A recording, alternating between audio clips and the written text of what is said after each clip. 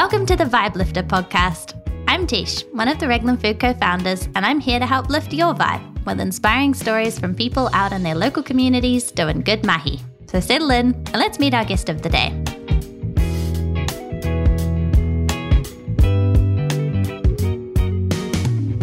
Today we're chatting with Anna Dahlberg, the passionate animal lover behind Paws, Awhile animal sanctuary here in Whangaroa, Reglan. Kia ora, Anna. Kia ora. I know how hard it is for you to get time away from all your furry friends, so thanks for coming in to chat today. Oh, you're welcome. It's lovely to see you. And I hear it's been a busy day for you rescuing bobby calves. Can you explain to our listeners what a bobby calf is exactly and how they end up needing your help? So a bobby calf is basically a calf that is surplus to requirement by the dairy industry. Dairy farms will collect calves once they're born. Usually after about 24 hours of them being born, they'll take the calves from their mothers and pop them in a shed. There will be the replacement calves which they keep, which are usually females born through artificial insemination, and they replace the cows that have died in the previous season. So they're called replacement calves, and they replace the cows that are going to be sent to the slaughterhouse who have done their time on the dairy farm. They might be older, sicker, perhaps they're not producing as much milk. So those are the girls that survive. The rest of the calves in most farms in New Zealand from 4 days on will end up going to the slaughterhouse. So that includes any male calves, any twins, any triplets, any calves that were born to first year heifers, and any female calves that are born by artificial insemination. Wow. So that's generally what the bobby calves are. From the farm that I work with, there's about 140 cows on the farm, and of those 140 cows, 80 to 90 of the calves usually go to the slaughterhouse each year, unless he finds a farmer who may want a couple of or a few of the bull calves to rear for beef. Wow. So it sounds like that would be a lot of bobby calves every year then, if that's one farm, and we've got a lot of farms in New Zealand. Do you know what the number is of bobby calves that get slaughtered every year? Yeah, it's around about 2 million, give or take, each year. So 2 million bobby calves are taken off their mothers, and that's basically so we can drink their milk. We're actually the only species who does drink another species' milk and use their products in that way. So it's very bizarre, isn't it, when you think about it that way? Yeah, it is really, and especially if you ever rear a calf, there is a huge difference between a calf and a human baby, and they grow exponentially faster and bigger. It's like a growth food, isn't it? Like a growth formulation, that milk. Yeah. Wow. So the ones that you can rescue would be a very small percentage of the 2 million that are dying every year. Do you know if other animal sanctuaries are rescuing bobby calves, or is that sort of not as common as, we all hear about having dogs and cats rescued, but I don't really hear much about bobby calves being rescued. Some do. Probably it's our thing that we, apart from dogs, we really work hard to rescue bobby calves, and we're very strict with where we rehome them to as well. Unfortunately, to truly rescue a bobby calf, you need somebody who's going to want them for life as a pet, and not for eating or breeding. So breeding, we say no to that, because generally that means milking, but also breeding means that there's one more unwanted calf or cow in the world, which will probably end up going to the slaughterhouse. So no, there's not many around the country, and it's just really hard to find people with land and really good hearts who want to take these beautiful little souls into their lives for life, because they also live for a long time. Yeah, they can live 20 years or so. Yeah. Wow. So tell me about the first animal you ever connected with. Have animals always played a big role in your life? Yeah, right from when I was young, I was always bringing home animals to my father. They were usually some little animal that I'd found that was might have been a bird that had a broken wing or a little duck or something. We did try hard to save the ones we could, but my success rate was fairly slim, to be fair. But the first animal I probably really connected with was my brother's dog, Bindi, and we had a very special relationship. She was my best friend all through school, and we used to go for little adventures together.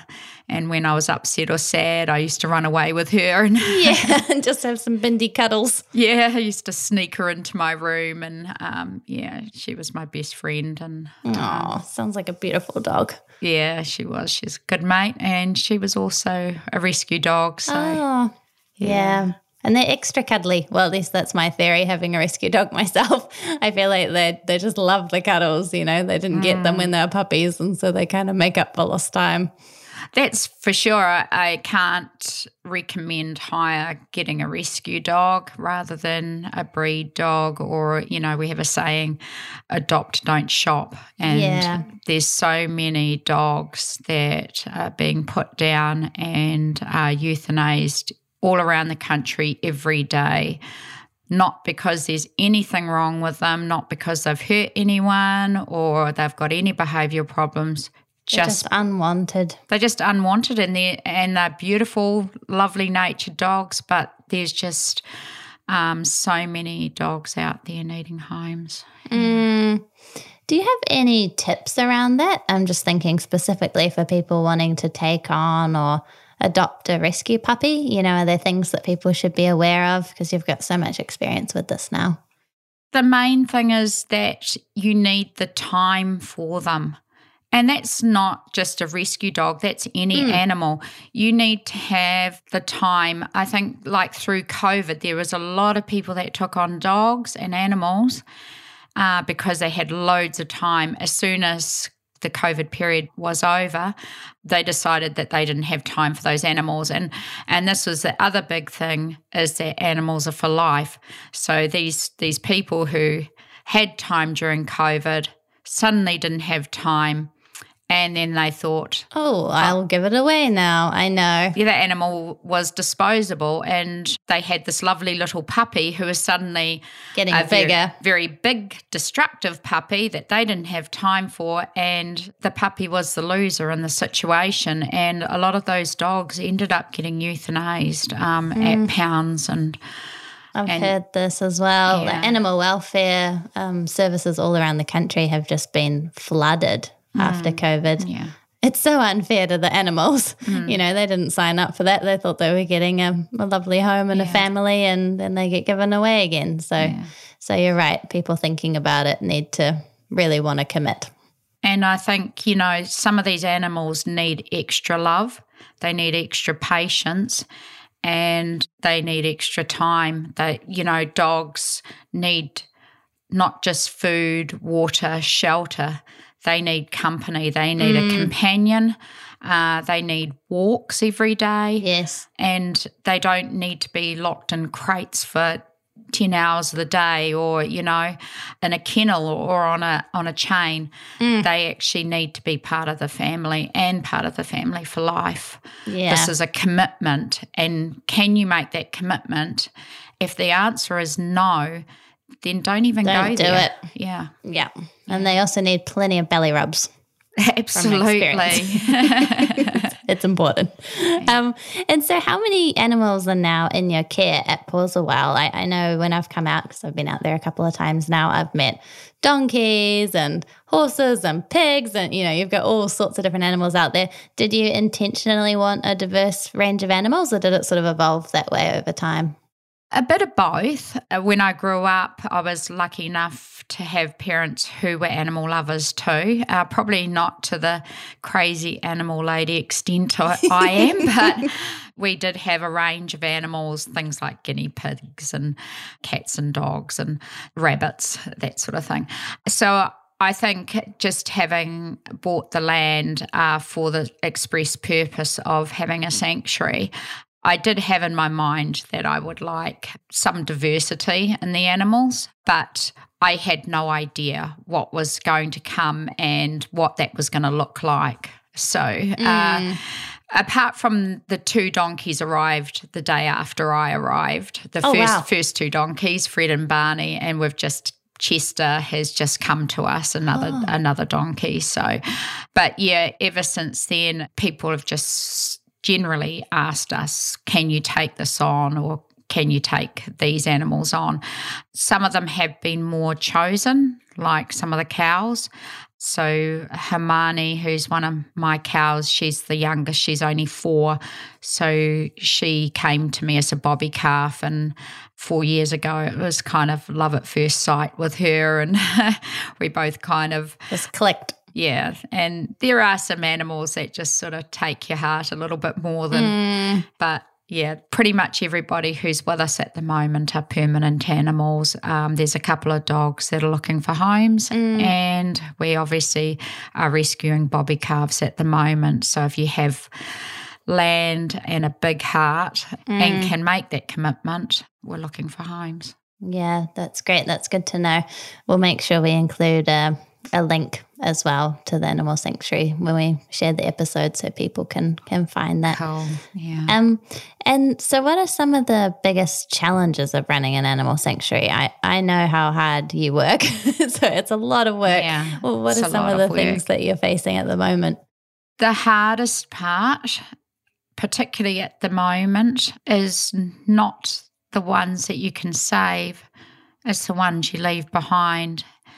Their faces are etched in your mind for the rest of your life. There's certain animals that I've failed, and there's dogs that I haven't been able to take because I'm just completely overloaded.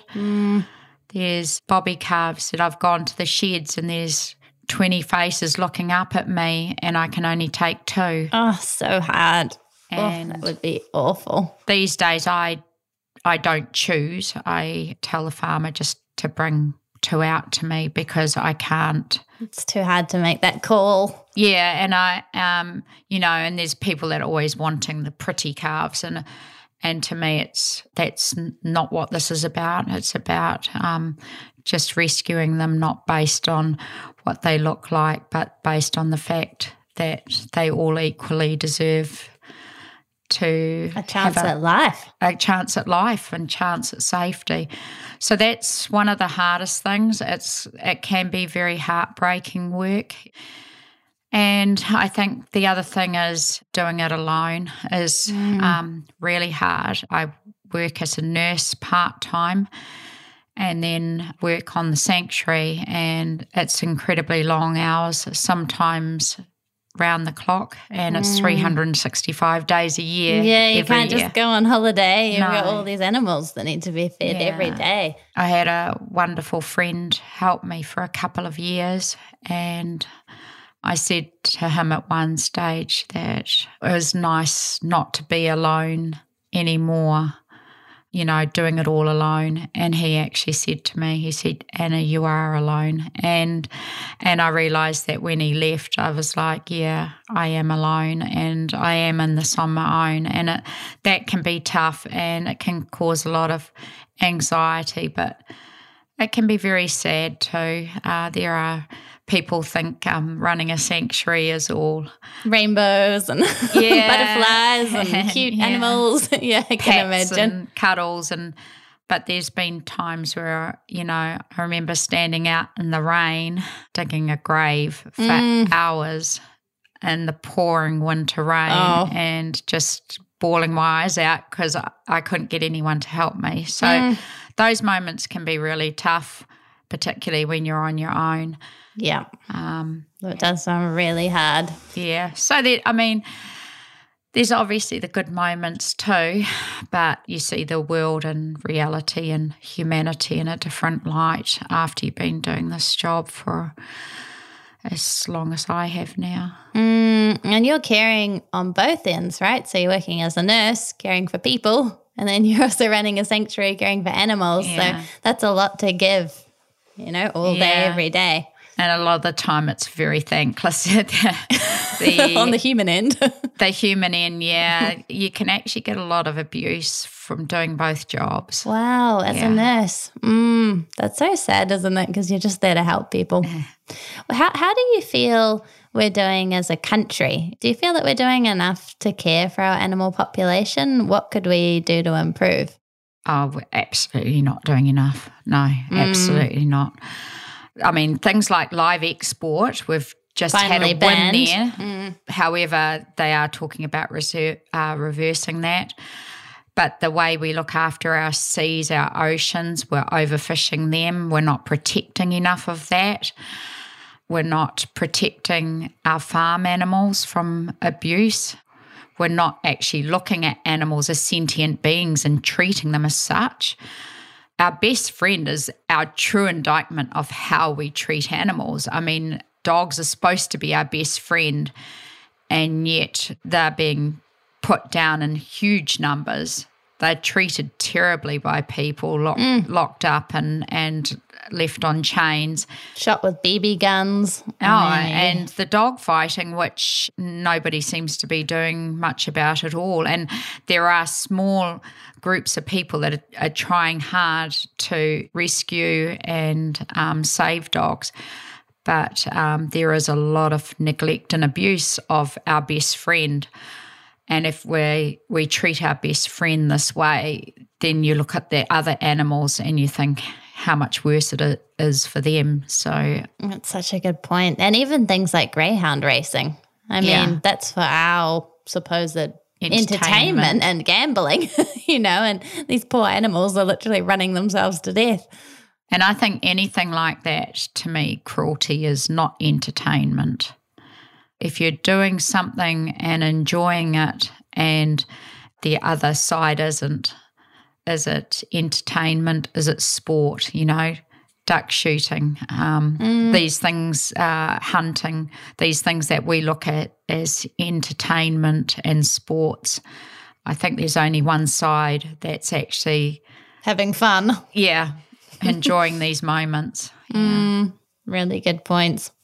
What are some ways that people can engage with the sanctuary and support you? You've said, you're doing a lot of it alone. I know you've done volunteering days and you've had some open days. Is there any more information you can share about that for people who would like to get involved? Yeah, people can go to the Paws, Awhile Facebook page, and we do post up when we have a working bee.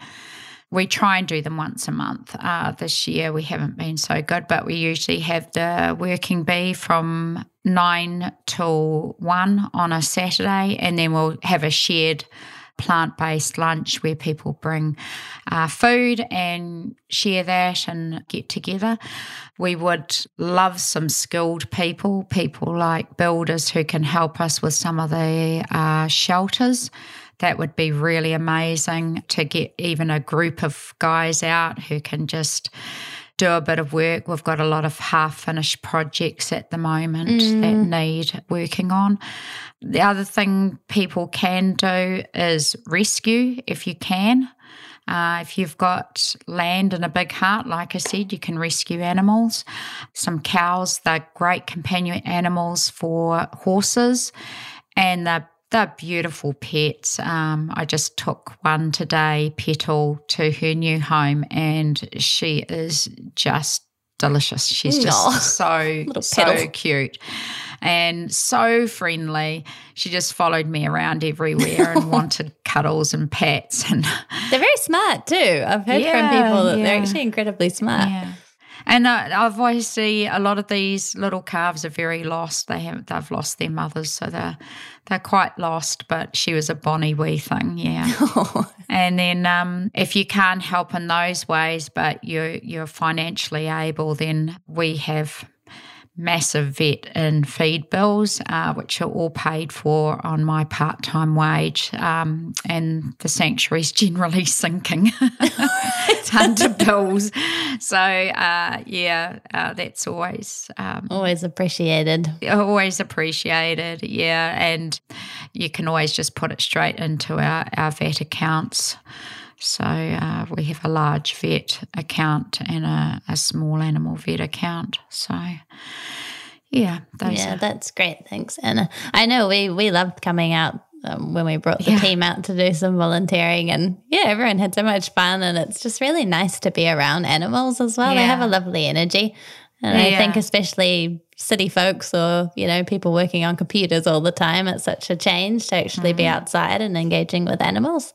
And it's very healing too for people. A lot of people come out thinking they're coming to help, but they actually get a lot out of it, a lot out of spending time with the animals, and they learn a lot about the animals and sometimes about other things. Like the last volunteer day, we planted a grove of kahikatea trees. Nice. So the volunteers learned a bit about tree planting, about kahikatea trees, and so people get out of it what they put into it too. So, totally.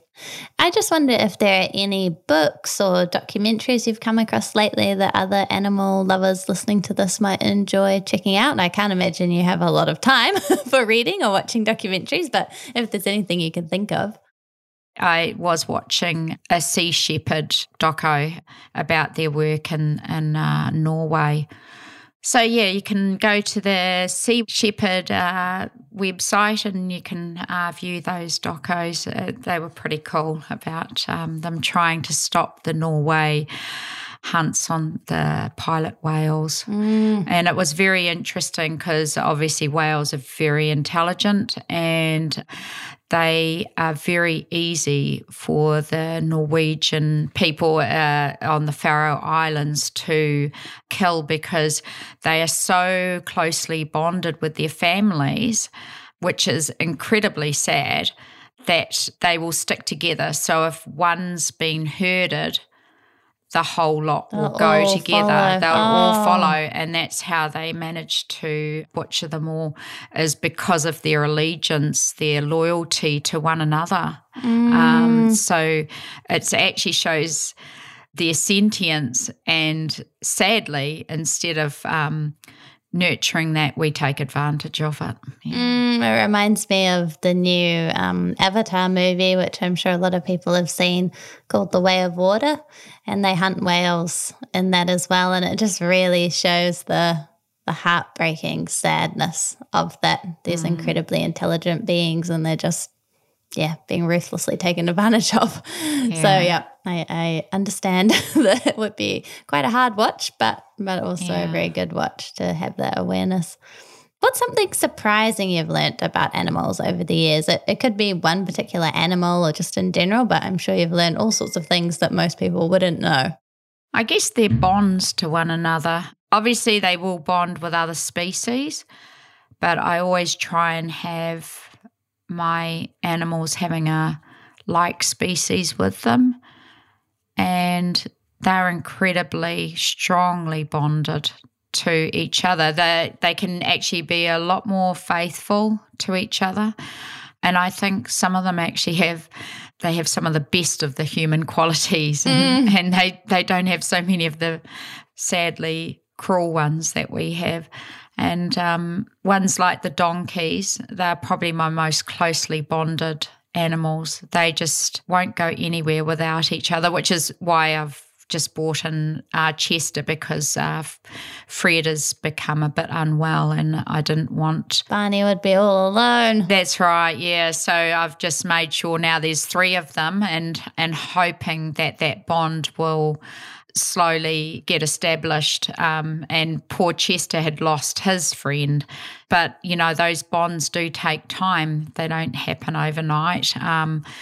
I've also, with my coon pigs, seen one of them, when her sister died, she really went into mourning. She was grieving for her and became quite depressed. They do grieve for their families, and I think people don't realise that just like us, they have families, they have friends, and just like us, they play. You'll see them playing with each other. Just like us, they love. And I think just like us, they want to live. We sometimes forget that. We can somehow disassociate our brains from the fact that... We actually have so much in common. Yeah. But at the end of the day, there's things that do put us apart, and sometimes it's not the good things on the human side that do that. Yeah. Well, thank you, Anna. Your love for animals is inspiring. And I know from seeing you in action and going out to the sanctuary how much all the animals love you and depend on you. So, yeah, I just want to say a big thanks for all the mahi you're doing for our community's four-legged friends. And I hope that other people out there can get involved and help support the sanctuary as well. Yeah, I really appreciate you guys and your support. I think you're the only company that gives some money each month to our vet bills. So I really appreciate that. Yeah. It's a pleasure to help.